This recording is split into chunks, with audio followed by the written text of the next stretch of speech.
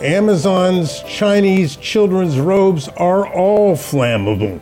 The Consumer Product Safety Commission and Amazon are recalling children's robes manufactured by 4 different Chinese manufacturers. All of the garments fail to meet federal flammability standards for children's sleepwear, thereby posing risks of burn injuries. A total of 10,350 robes were sold by Amazon.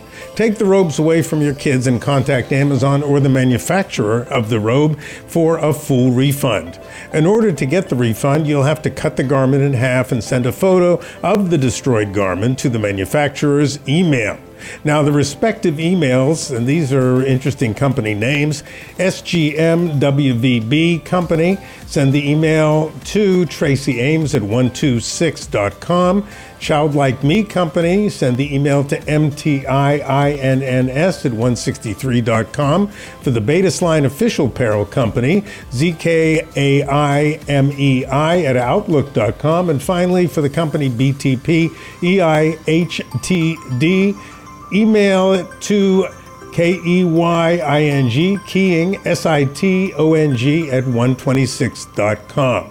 If you'd like more information about the recall, contact Amazon Customer Service at 1-888-280-4331.